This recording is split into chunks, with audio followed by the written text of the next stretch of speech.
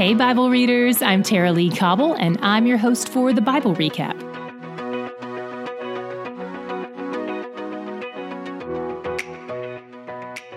Prophets are powerful people in ancient Israel. We've repeatedly seen how they're the ones who anoint kings, especially when a line of heirs is interrupted.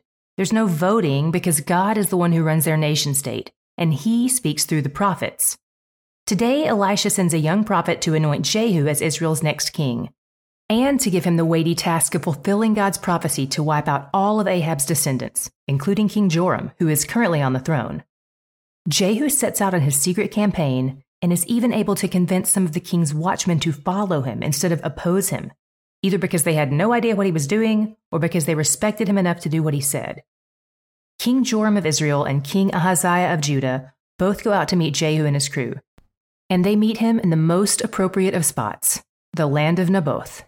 His vineyard is the whole reason this trouble started to begin with. Ahab wanted it, Jezebel killed for it, and God pronounced the death penalty on their whole family, which Jehu is here to enact. He kills both kings, then he goes after Jezebel. She gets dressed up for the occasion. It seems like she wants to look lovely when she dies. Maybe this is where she gets the reputation of being a loose woman. After all, everybody knows you can't trust a woman wearing eyeshadow, for crying out loud. She yells out the window and compares Jehu to Zimri, Israel's 7-day king who killed King Omri. She's basically saying Jehu might get away with what he's trying to do, but that his kingdom won't last long. And she's calling him a murderer. That's ironic.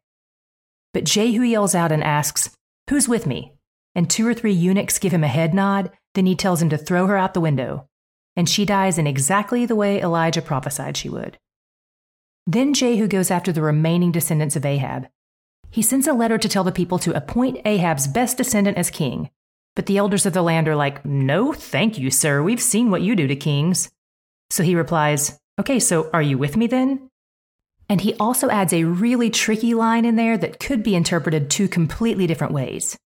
In 10:6, he says, "If you are on my side and if you are ready to obey me, take the heads of your master's sons and come to meet me at Jezreel tomorrow at this time."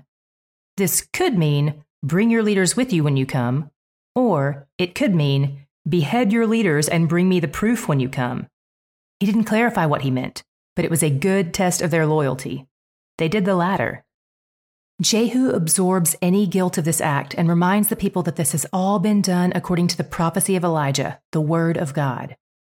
Jehu continues this mission until it's complete, and it may seem extreme because it is, but this is all part of God's covenant with these people.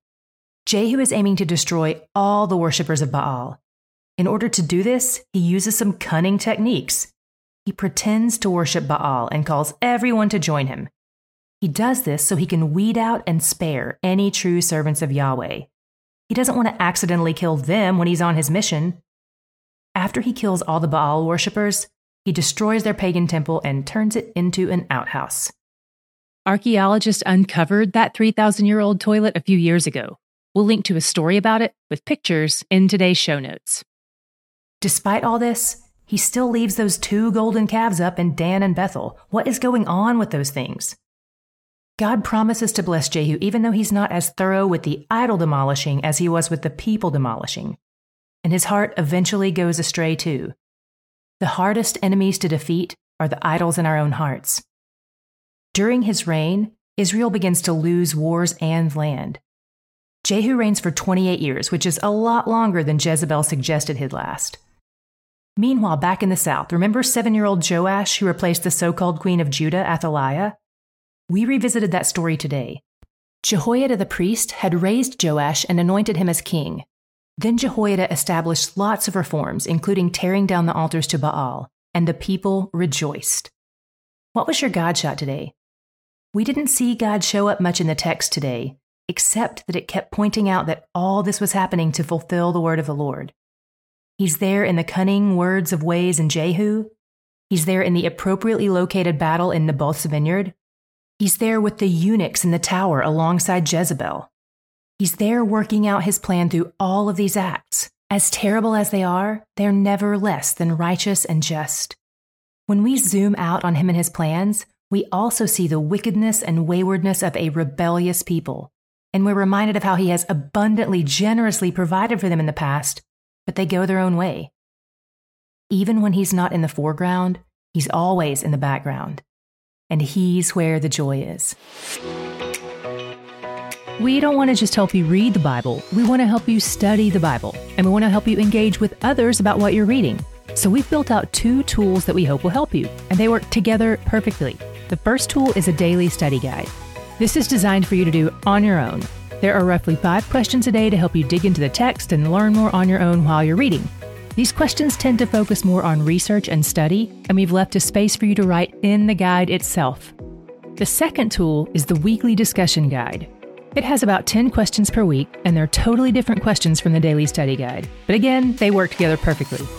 The weekly discussion questions are more reflective, and they'll help guide your group through a conversation that will build relationships as you work through Scripture together. To get your copies of these or see sample pages of each, check out the store link at thebiblerecap.com or click the link in the show notes.